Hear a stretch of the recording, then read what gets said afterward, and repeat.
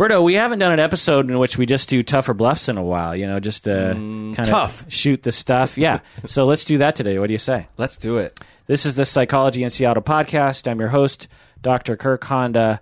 I am a therapist and a professor.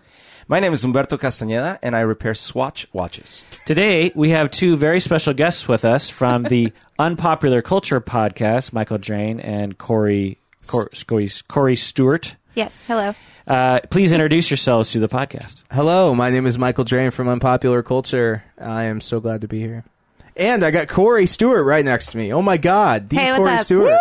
Yeah. Oh, thanks. Do you realize that we had these guys on another podcast, and I thought, oh, this is so cool. Turns out we can't get rid of them. Yeah. Like, they're permanent fixtures. Well, my now. listeners keep asking me to do stuff with Kirk. They're like, hey, you should tackle this with Dr. Kirk, man. Oh. All right, so let's tackle this one. This is a tough or bluff, otherwise known as true or false. Research shows that people rate art higher when they're told it's expensive and liked by others. Tough or bluff? Berta, what do you think? Oh, yeah, I'm going to go tough on this one. It's like peer pressure. Yeah. Wait, guys, hold on. Okay, if it's tough, It's true. It's true. Bluff, it's not true. Okay. Yeah. What do you mean? You don't know the rules of engagement? This sounds very similar to Truth or Dare. So I'm okay, hoping okay. Are you gonna you guys are going to make me jump out the window or something. Yes. All right. So what do you think? Research shows that people rate art higher when they're told it's expensive and liked by others. Tough or bluff? That's tough. Okay, what do you think? Yeah, definitely tough. Perception is everything. You guys are right. It's tough. Next one. People who prefer to not depend on others feel more gratitude after getting a gift. Tough or bluff? What do you think? People who prefer to not depend on others feel more gratitude after getting a gift. Berto, what do you think?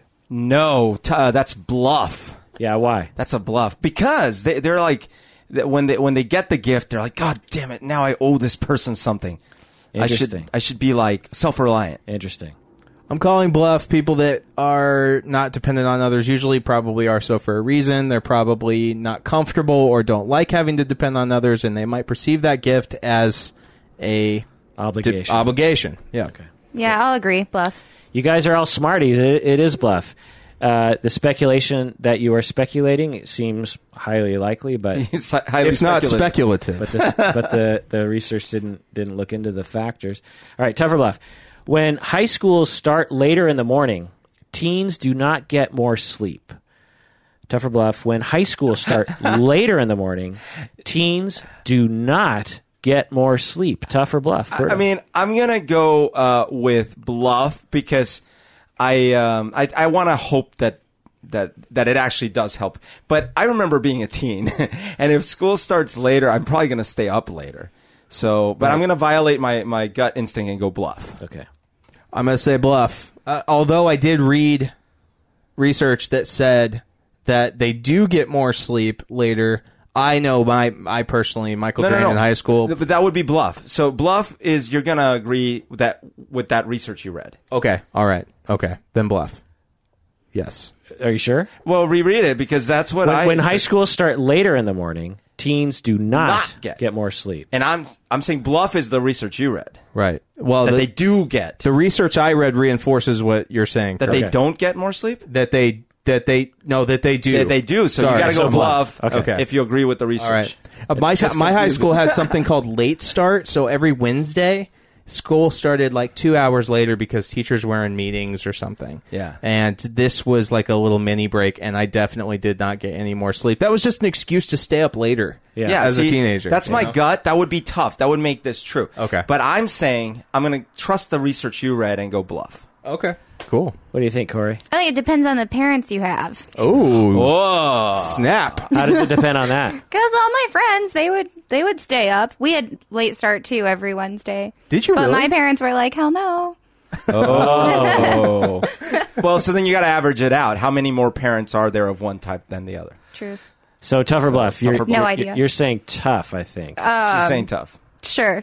Okay. Tough to the double negative. Yeah. Sure, start with a tough.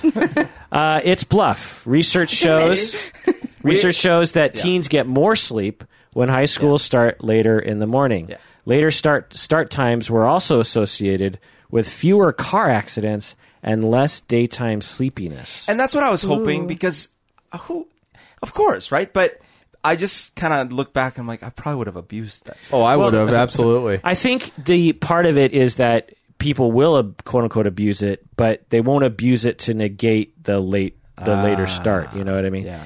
And so, yeah, I mean, 7:30 was my high school start time. What was your start time, Corey? Yeah, 7:30, I think. That's insane. It's insane. It is insane. Who does anything at 7:30? I can't even wake up at 7:30. Yeah, I mean that's insane. And so, and for many people, they'd have to get up at 5:30 or 5 or something, before they got the whole ball rolling. Before, That's right. And then the teachers, they got to wake up that early too. So everyone is just like in this perpetual state of zombiness. of problem, and it's all because of because I've been in arguments with teachers about this. I'm like, why don't you guys just move everything later?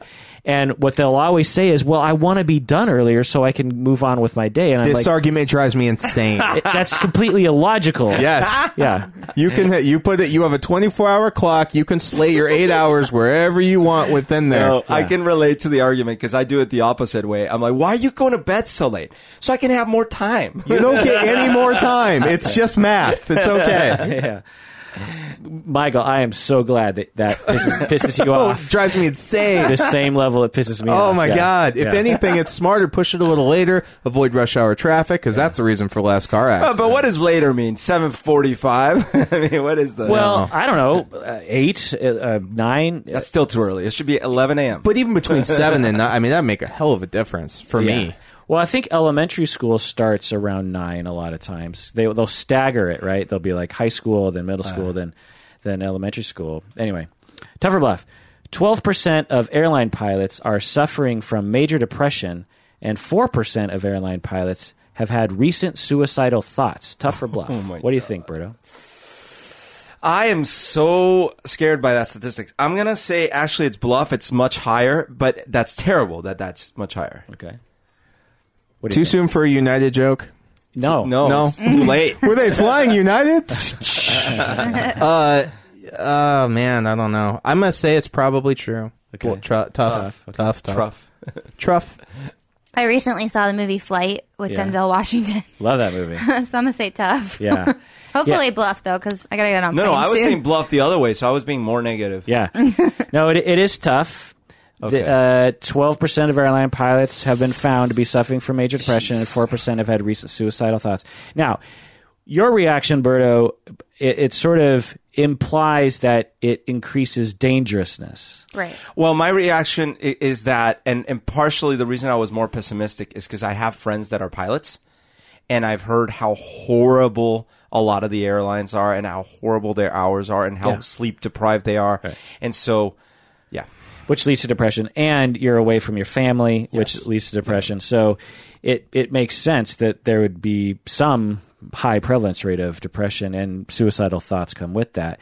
When lay people hear this, like yourself, Berto, it feels scary, but the fact is this is consistent with probably the general population. It's probably a little higher than the general population, but not that much. And, people aren't dropping like flies all the time. Sure. You can be depressed and have, occasional suicidal thoughts and still be just as safe as a pilot as anybody else. Okay, so that's a good question. Are those percentages then in line with, or are they higher than?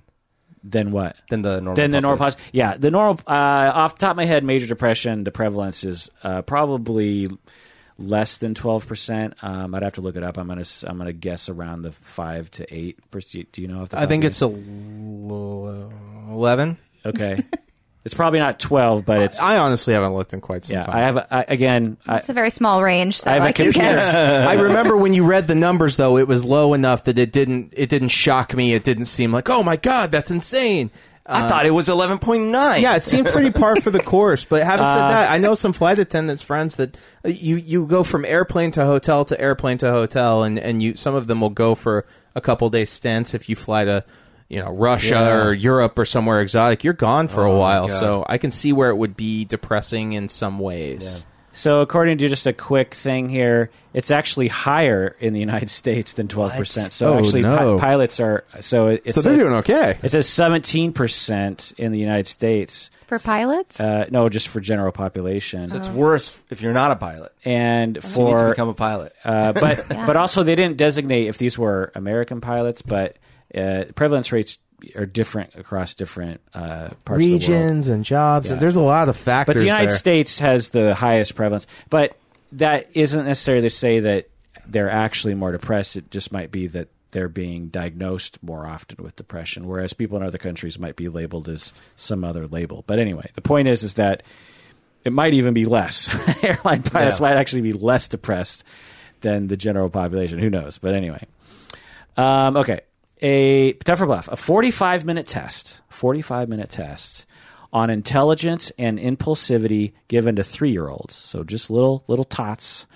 45-minute test on intelligence and impulsivity given to 3-year-olds can predict who will likely become a criminal, who will likely use drugs, and who will become obese. Tough or bluff? What do you think, Bert? Tough. Yeah? Yeah? What do you think? I'm saying bluff. Yeah?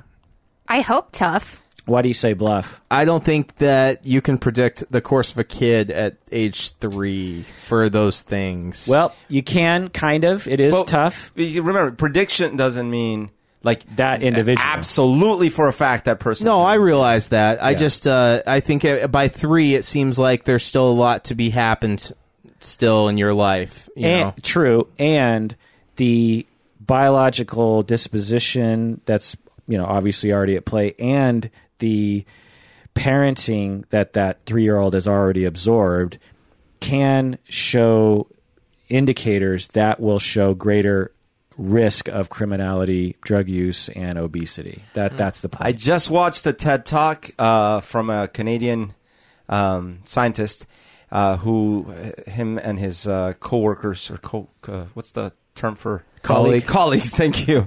His co-colleagues have been working for decades on studying in mice and then in primates the effects of very, very early childhood mothering on the genetics, the actual epigenetics, and they've found conclusive proof with rats and with monkeys that the very early mothering changes their genetics and predisposition to addiction of, in this case, it was alcohol.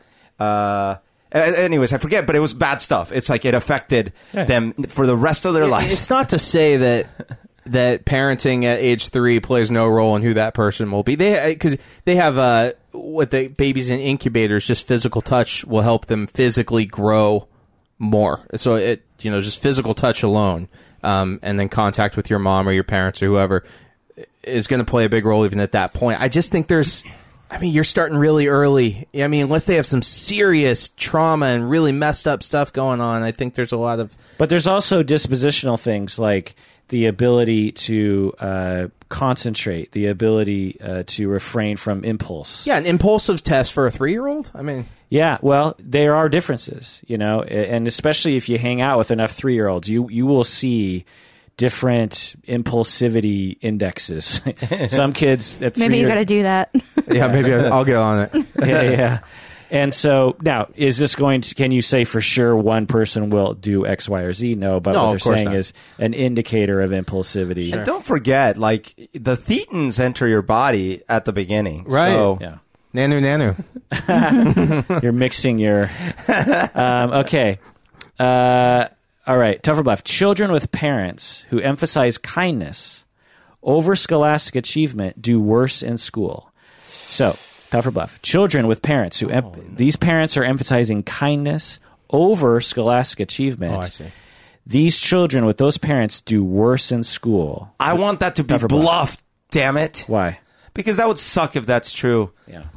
Because that means that, like, you can't, like, well, if I teach them kindness, they won't be aggressive enough, and then if I don't... So, but I want it to be bluff. I want it to be true that if you teach them kindness, they will do better in school. All right. And other things. Michael, I kind of agree with you, man. I want to die on this hill, even if I'm wrong. Yeah, okay, agreed.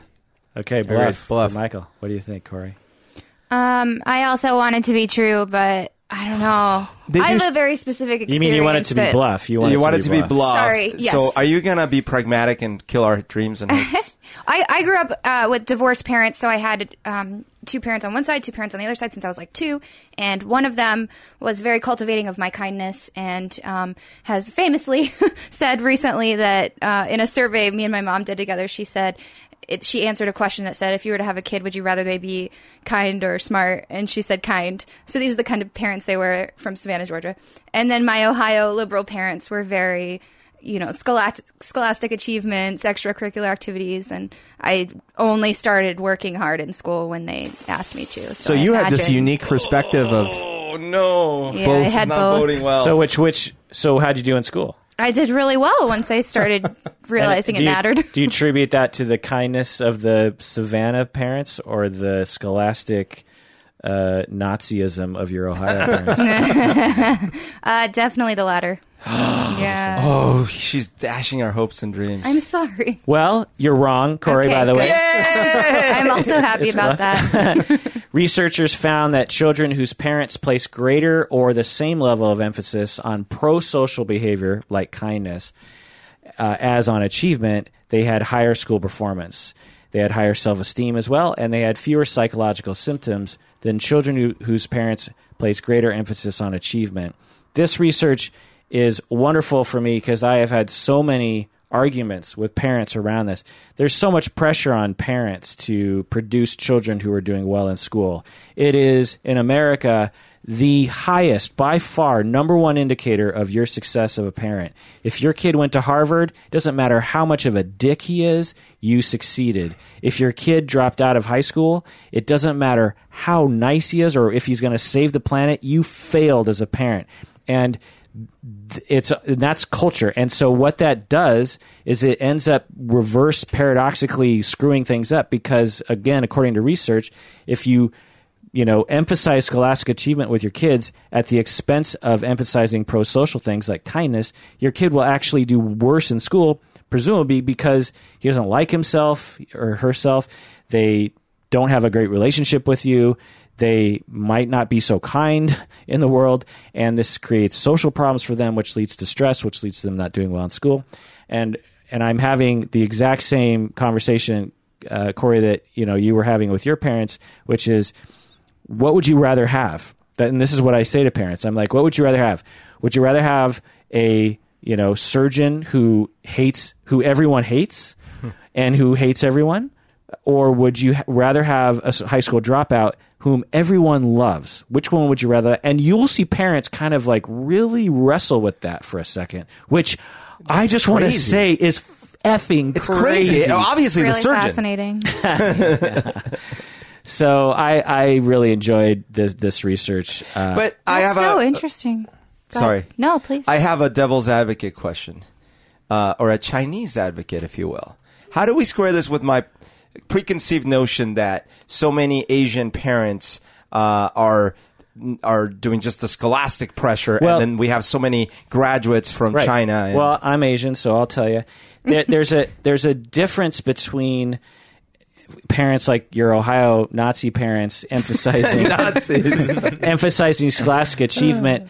I'm not saying parents shouldn't emphasize scholastic achievement because there's nothing wrong with that. Right. But at the same time, they should be at least emphasizing as much, if not more, other virtues like kindness, compassion, sharing, being good to people. All those things have to be also emphasized.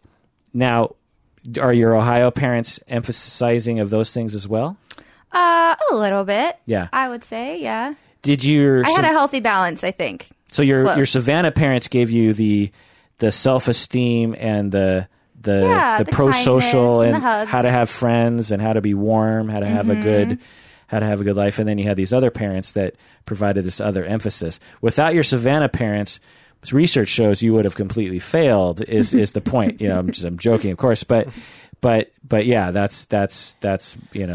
Wow. Is the Savannah parent the mom or the dad? My bio mom is in Savannah. I love Savannah, by the way. It's one of my favorite little cities. Yeah, it's beautiful. I like it's hot. Charleston as well. Yeah, it was hot. I was there in like March, I want to say, and it was like 85 already. Is this where Midnight in the Garden of Good and Evil takes Yes, place? exactly. I think that's right. Yeah. Also, Walking Dead, starting point. Oh, right. In Atlanta, yeah. Oh, it was Atlanta. Hot Yeah, Atlanta. in Georgia.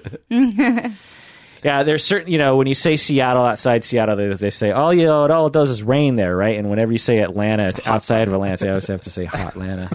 There's like these certain things. What do people say about Phoenix, by the way? It's hot. As a native, I was going to ask you guys from the outside in. What do people say about Phoenix? Berto say earlier, it's like, it's hot there. Not only did I say that about Phoenix because I believe it, but actually, someone was complaining that they moved from Phoenix because they didn't like the fact that during the summer their kids could never be outside. Yeah. I was like, oh, yeah. Really? Yeah, people literally fall down dead from heat stroke every year. Oh, man. Every single year. You can fry, you can cook an egg on the sidewalk in July. Oh, my God. For real. The sidewalk becomes so hot, you absolutely must have shoes. Or like getting in a car in Phoenix and putting your hand on the steering wheel. I adopted a habit from my dad where I would have a towel that I would carry around in my car so I could hold the steering wheel. You don't put the little shiny thing in the windshield? Oh, I absolutely do, my friend. Oh, yeah. Sun visor. I still got it in the car. And now I'm like, what the hell do I need this thing for? Yeah, when I first moved to Phoenix, umbrella. All of the apartments were super advertising their covered parking spots. And I was like, why is this costing me like $80? I don't understand why this is a big deal. And then I understood. Then you understood. And then I left my car out for like 3 hours. Kirk, you and I did this. Our first conversation, we talked about Phoenix versus Seattle. It was never aired, and I don't think it exists anywhere. Oh, it was such a good point, though. It might be. Commercialism versus enchantment. Yeah.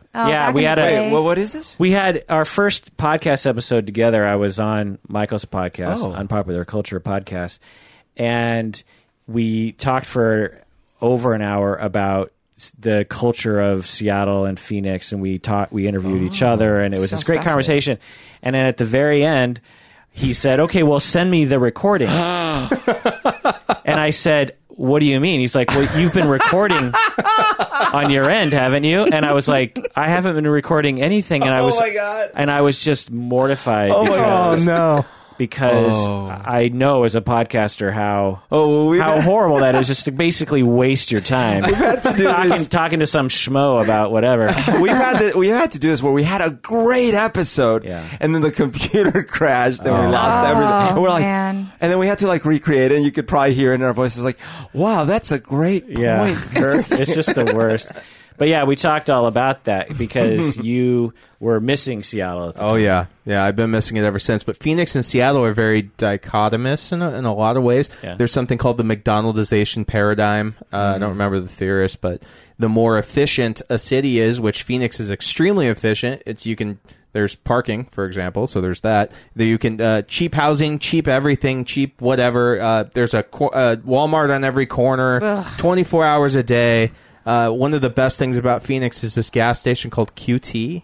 Okay. The letter Q and the letter T. Anybody heard of it? Actually, that's a good thing. Yeah, a gas station. That's one of the shining things in Phoenix. Is it like a 7-Eleven type thing? It's way better than a 7-Eleven. It's like a cross between a gas station and a grocery store. They have sandwiches. It's always clean. They got 1,000 different fountains, but you can go in there and get a bucket of iced tea for $2. Yeah. Wow. Any time of the day. Okay. Yeah. So here in Seattle, it's more enchanting. They don't even have plastic bags at Walmart. Right. They ask me if I want a bag. That's amazing. And people say hi to you here. Also that. And you're like, back off.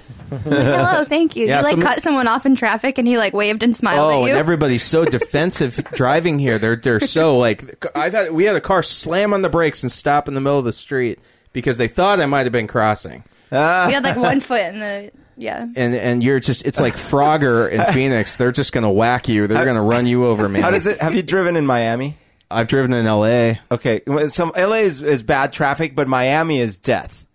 Because Miami is a lot of ex-Latinos or Latinos, and they're out to prove a point, man. And I hated driving Miami. I was always fearing for my life. And everyone's just like, it's not just that they want you to move, they want to cut in front of you. They want to cut in front of you and hopefully make you run off the road and die. Yeah, I remember our friend Carlos from Mexico. Yeah. He would always talk, and we'd be driving in Seattle, and some hipster on Capitol Hill would just start crossing the street and wouldn't even, not even at a crosswalk, would just start crossing the street and not even look both ways. And Carlos would stop, and he'd be like, "In my country, He'd be dead. I would have just ran him over." That's Phoenix. No one just crosses the street like without looking. You know what I mean? In Seattle, you're just like, well, they'll stop. Yeah. All right, let's do a couple more tougher bluffs here. Spending money on meals and vacations feels better than spending money on material goods like clothing and furniture. Tougher bluff. Spending money on meals and vacations, things that you can't keep, right? Things that just are experiences but go away. Spending money on meals and vacations feel better than spending money on material goods like clothing and furniture. Tougher bluff. Oh, I love this question. So I'm going to average this out and say that in general, that is tough. Yeah. I will say asterisk because look, I spent a lot of money in my younger years on material stuff, and 95% of it, I regret it. Do you want to tell the story? It's been a while since you told the story about the red leather jacket. Oh, it wasn't. This was the dark leather jacket with the red cross on the back. Do you want to tell that story? Yeah, sure. So, to be fair, growing up in Colombia, I didn't get to go buy my own clothes. The only new clothes I got were sent by my mom. And so it was like, oh, okay, I got clothes. And when I moved up here, same thing, even in high school, she would like buy my clothes. And I never even thought I had a choice. So then when I started working and started getting my own money, one of my first forms of liberation were, I can go to like Eddie Bauer and buy clothes. It's crazy.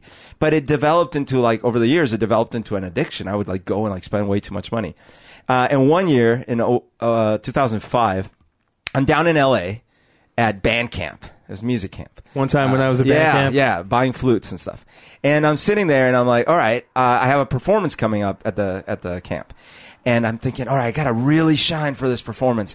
I think I need a really special jacket. And so I ask like, hey, where can I buy like... Which I just want to say is a really funny thing to think.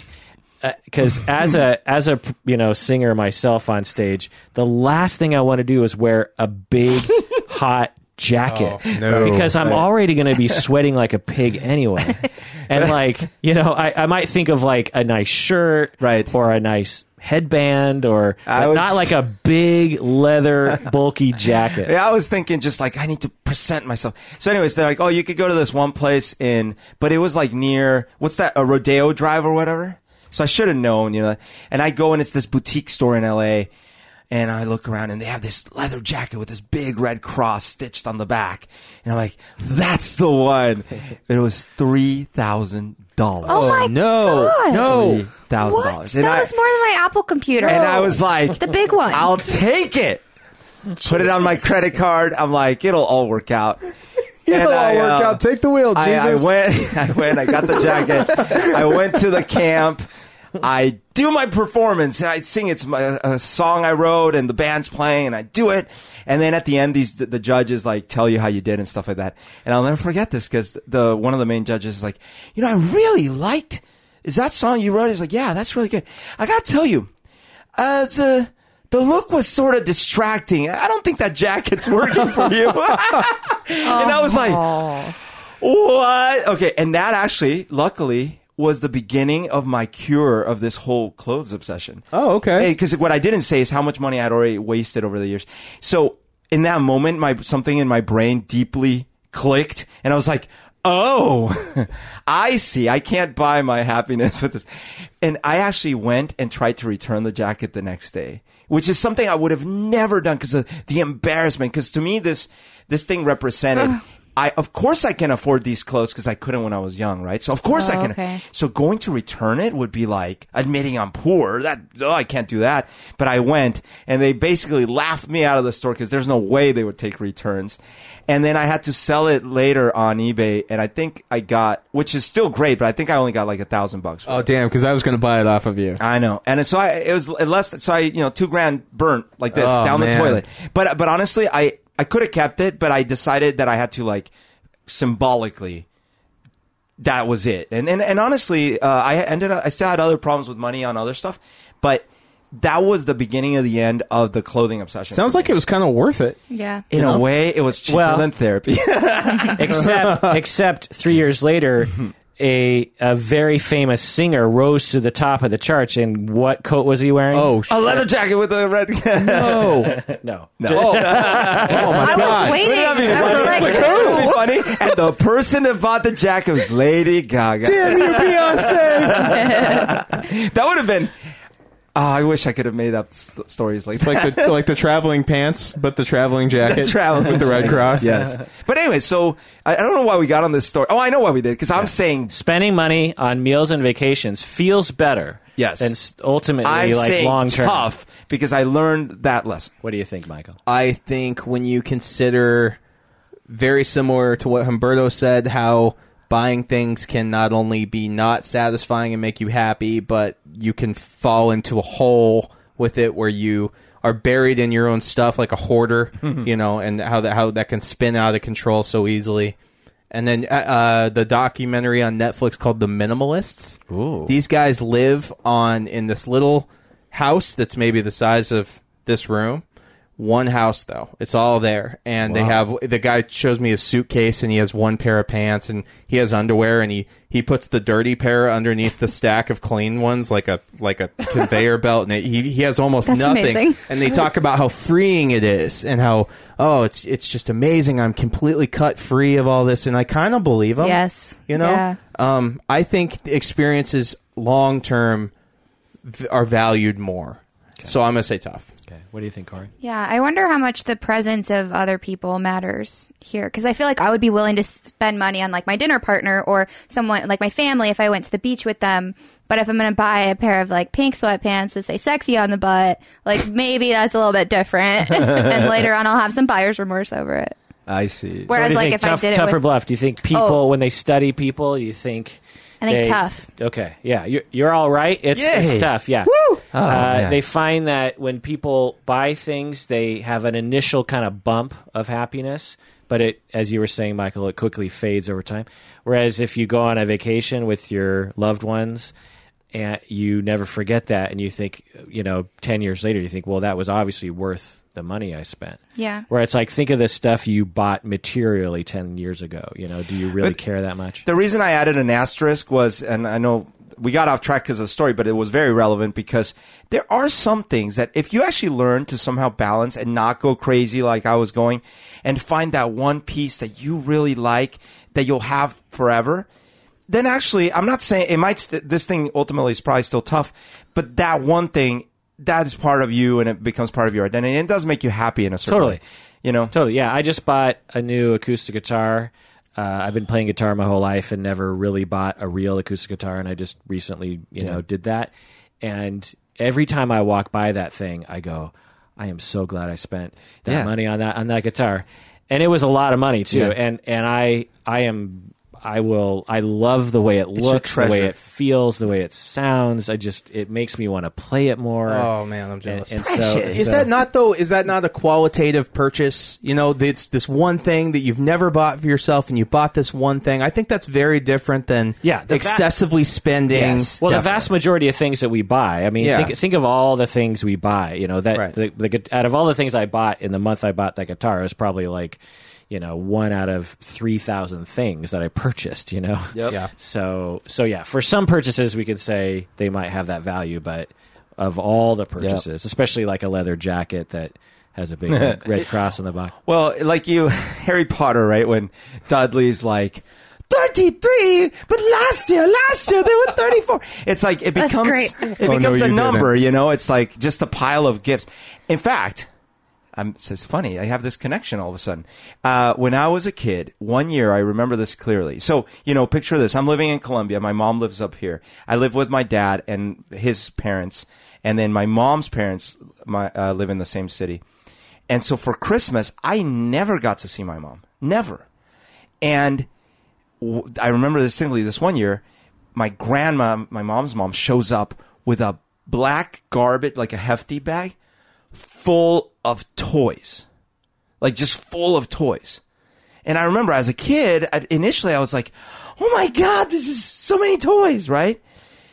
I can't remember one of the toys that was in that bag. I can't. Yet I can certainly remember the tall robot my dad got me this one Christmas. I can remember the Millennium Falcon when I was 5. When I turned 5, the build-it-yourself Millennium Falcon that my dad got me that we tried to build together, and it frustrated me terribly. I remember that. But I don't remember one of the toys. Do you in think that you bag. remember it because of the experience of building it with your The dad? experience. Yeah. It's one thing, not 20 billion things. It's like Kirk's guitar. It's Absolutely. a special thing. And I wrote a song when in college. It's not a great song, but the sentiment is there, called "Bag Full of Toys," and it was all about like trying to buy love. Yes. You know. Nice. Yeah, I So- don't know. When I think back at my happiest moments in my life, I was penniless, surrounded by people I cared about.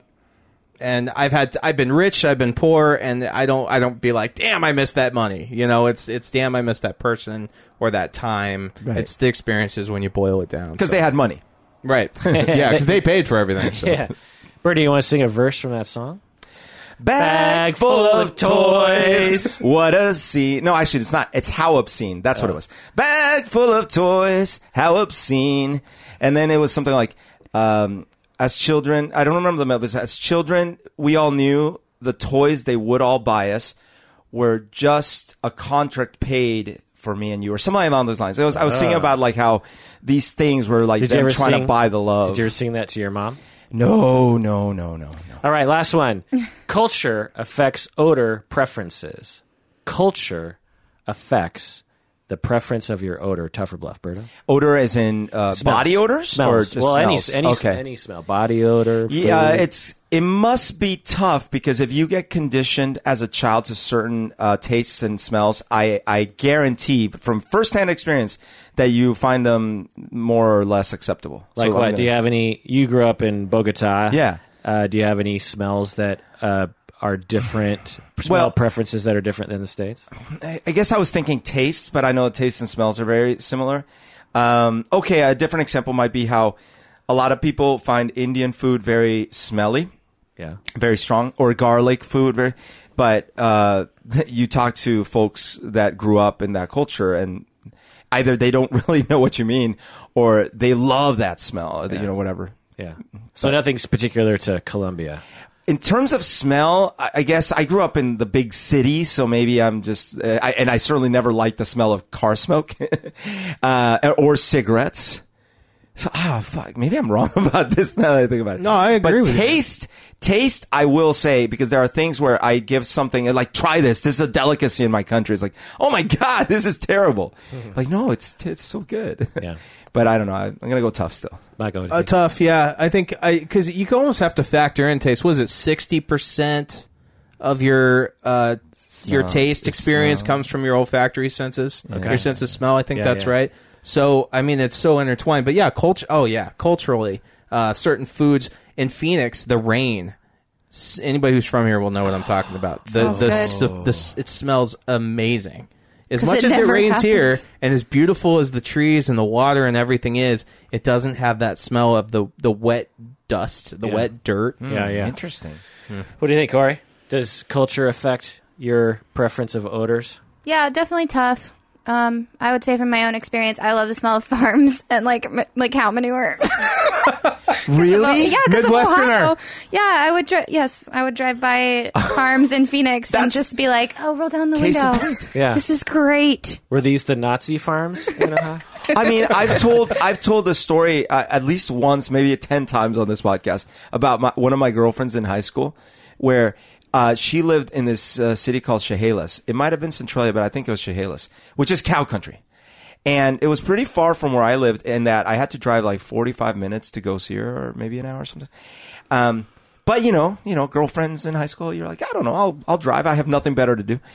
The problem is every time I would start arriving, that smell would start. Yes. And I started associating the smell. Oh no! Love it. And I actually ended up breaking up with her without breaking up with her. Stop. I stopped No. taking her calls because I was so embarrassed to admit why I didn't want to see her anymore. Oh, come on. I'm so serious. I felt terrible. A year I later, think she would understand. No, Yeah, she nobody's no, gonna understand. I'm come sorry. I have to on. break up with you. You smell like cow shit. No, because I It's not gonna associate happen. you with the smell of, especially at that age. A year later, she came to my city and she actually purposely came to see me, and she had gotten engaged. And she was sort of trying to rub it in, and I couldn't blame her. I was like, oh my, because I was such a dick. I was like, oh my God, I'm so sorry. And I did apologize to her. Did she marry a cow? A cow patty? Just totally go into the culture there. Man. But it was to her, it might have been okay. For me, I was like, I can't deal with this. I can't deal with it. No, that'd be too far for me, man. Yeah, I could give you. It is tough. The study found differences in how different cultural groups rate different odors. For example, French people rate wintergreen less pleasant than French Canadians. Oh, interesting. That's incredibly specific. wow. Yeah. Well, there's so many different smells, right? Right. So we got your wintergreen, we got your shit, we And got smelly cheeses. They love smelly Yeah. cheeses. So I'm going to tell you. I was hoping at least you know, because you are Right. from Colombia, I failed you. would have some kind of like just obvious example. I mean, you grew up in Savannah in Ohio, which I'm guessing growing up in Seattle, the smells aren't that different. You know what I mean? In terms of like world smells, and you grew up in Phoenix, which I'm guessing, you know, there's some smells that are, but as a Japanese person, I'm here to tell you there are some very different smells coming out of my house growing up than there was yours. I mean, we had kimchi, we had takwan. I've had durian before, which is the most smelliest thing. I mean, kimchi, you know, authentic kimchi, you open that jar and the whole house literally smells like dirty socks. I mean, but I love kimchi. I used to eat kimchi sandwiches as a kid. You got Spam, you got you know, plums and lots of fish. Like when I go into a fish market and I smell that pungent kind of rotten fish smell, most people get real grossed out by that. And I'm like, that's the smell of my grandma's house.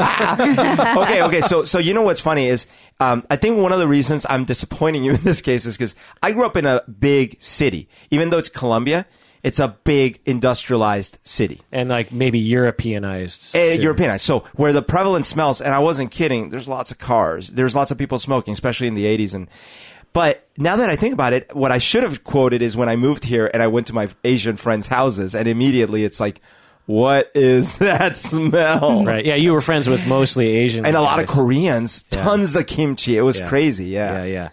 So, yeah, 'cause like a jar of kimchi in a house will completely differentiate the Asians from the non-Asians. Yeah. Because the jar of kimchi, the Asians will be like, oh, kimchi. And all the non-Asians will just be like, oh my God, what is that smell? What is that? And garlic for some, you know, Mediterranean cuisine is like drenched in garlic. So, you know, you go to a Mediterranean restaurant and it's like, that's what it smells like. And I actually like that. Maybe there was more garlic in Colombia. Oh, that's true. There's lots of garlic in Colombia. Oh, in college, Shun, my Japanese friend, my other Japanese friend, he was a college roommate. And one day I come home, and he had recently been to Japan, so he'd been getting more and more Japanicized because he was born here, and so he was pretty gringo. But he got more. The more trips he took to Japan, the more he started adopting cultural norms. So I come home from college one day, and I walk in the house, and I'm like, the hell is that stench? And I go in the kitchen. I'm like, Shun, do you smell that? And he's like, oh, it's probably this I'm making. I was like, what? The food? That's food? And it's this stuff called natto. Yeah. Which is fermented soy. Yeah. With a raw egg. And it's like, and I was like, oh my God, this stuff is disgusting.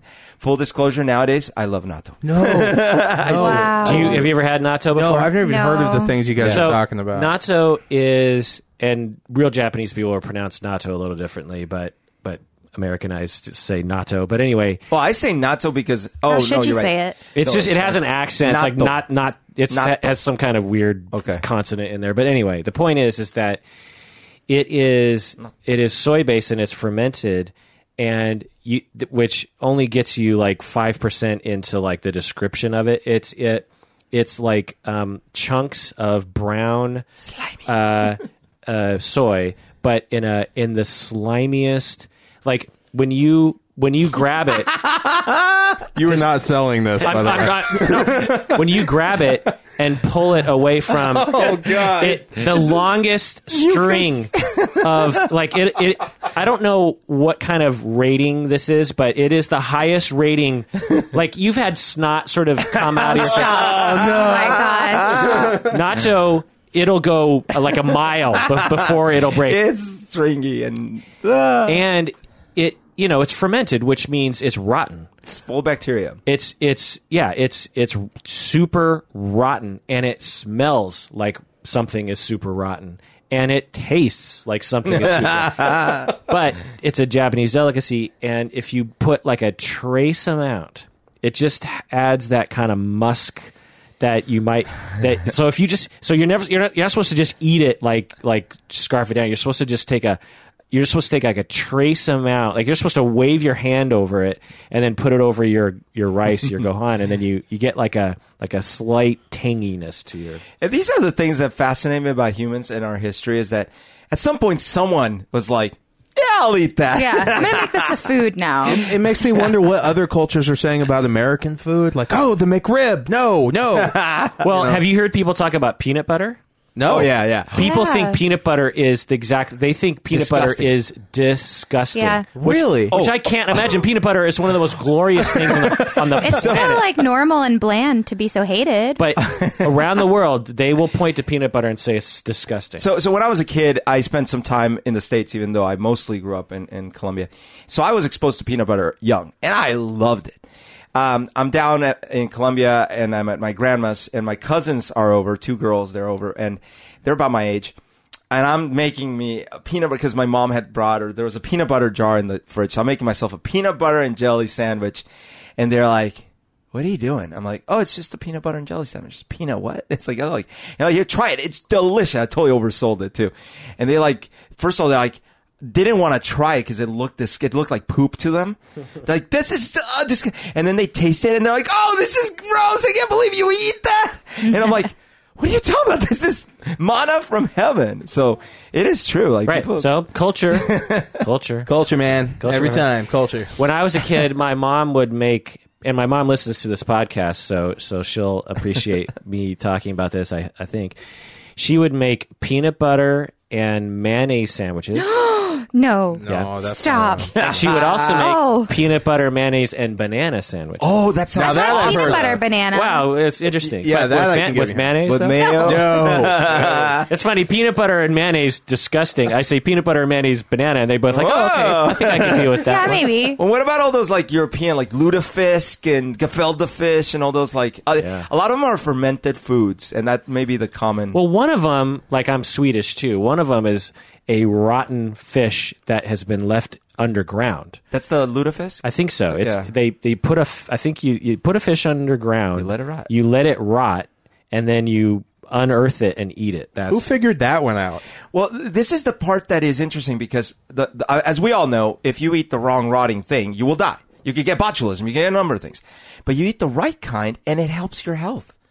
Except it turns out, in some cases, like with kimchi, it could also cause stomach cancer, but only because of the salt, not because of the bacteria. Kombucha, isn't that some kind of fermented? Kombucha is fermented. Yeah. So that's rotten. Alcohol is fermented. Yeah, beer. Everything's fermented. Lots of The things. difference with Cheese. the alcohol is that it's not bacteria. It's it's the yeast fermentation. So it's a different kind of organism. It's old growing. though. It's old stuff. It's old, yeah.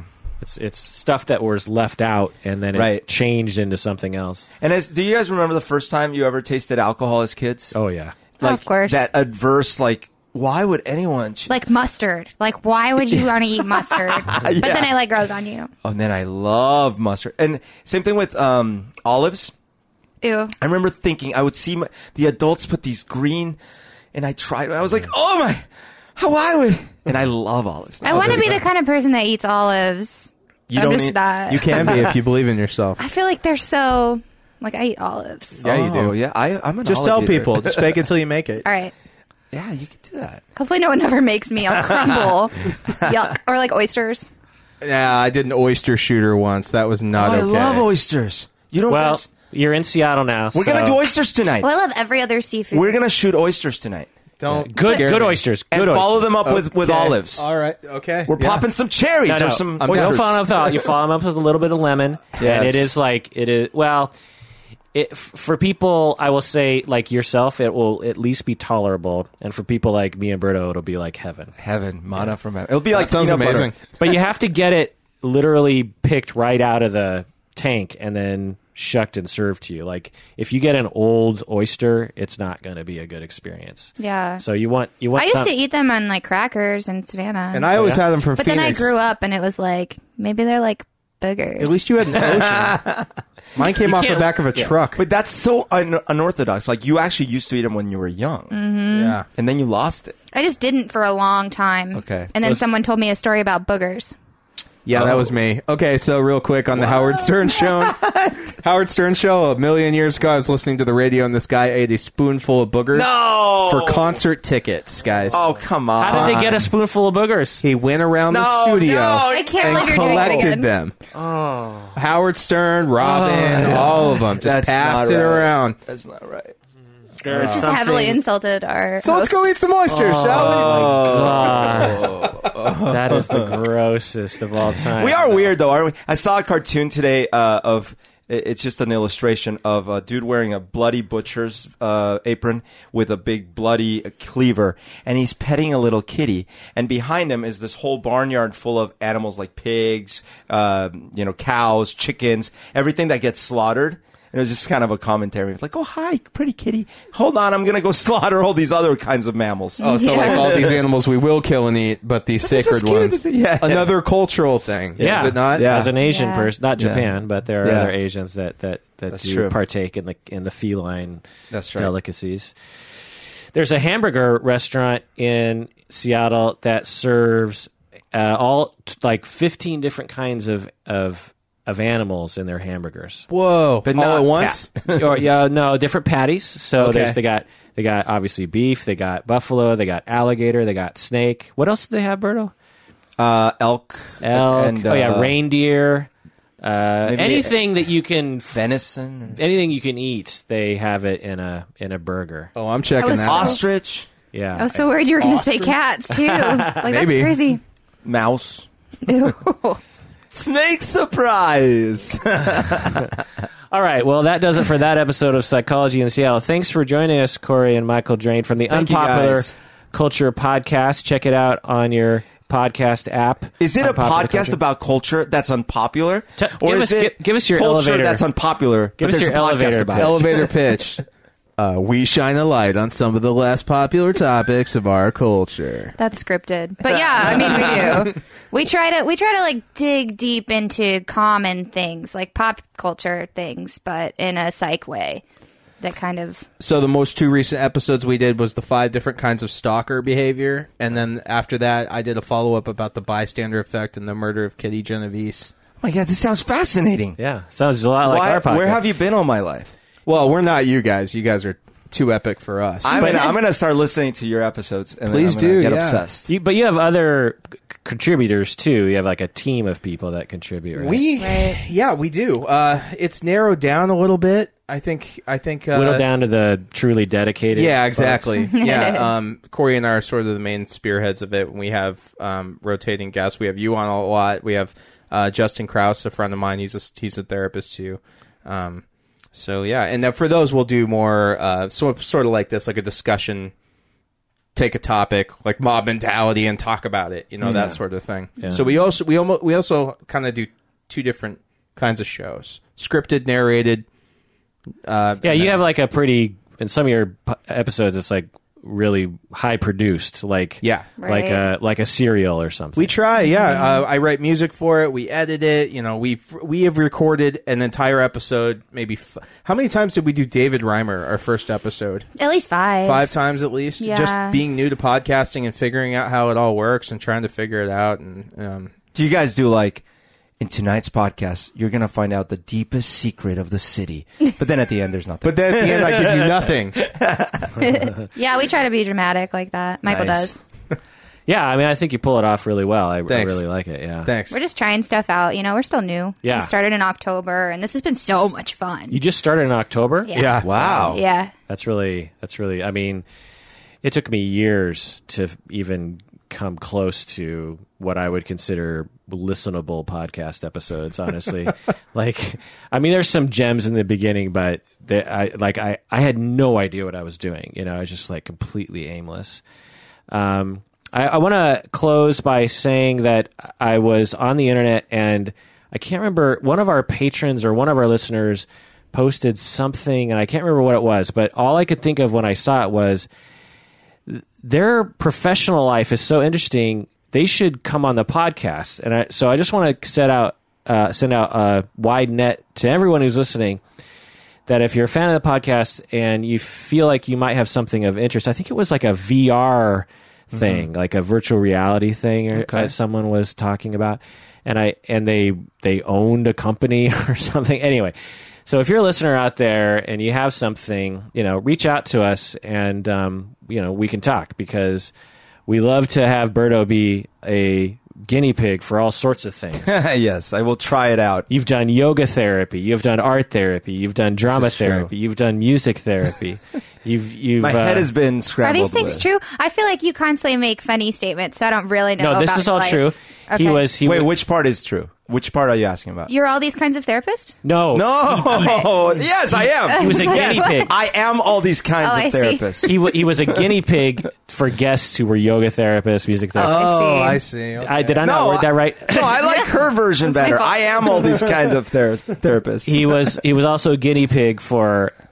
We did a whole episode about a massage. She was sitting here respecting me all of a sudden, like, oh, he's so elusive, educated. Like, no, he's just a guinea pig. No, but I love it. Like, people come and they try their wares. Dance movement therapy. You've done. Sand play therapy. You've done. Yes, that was great. You're always the guinea pig. You are one well-adjusted human being, aren't you? No, it's because the opposite. I have so many problems to air. I was like, let's try everything. All right. I'll try anything. Well, that does it for that episode of Psychology in Seattle. Thanks for joining us out there. Please take care of yourself, because you deserve it.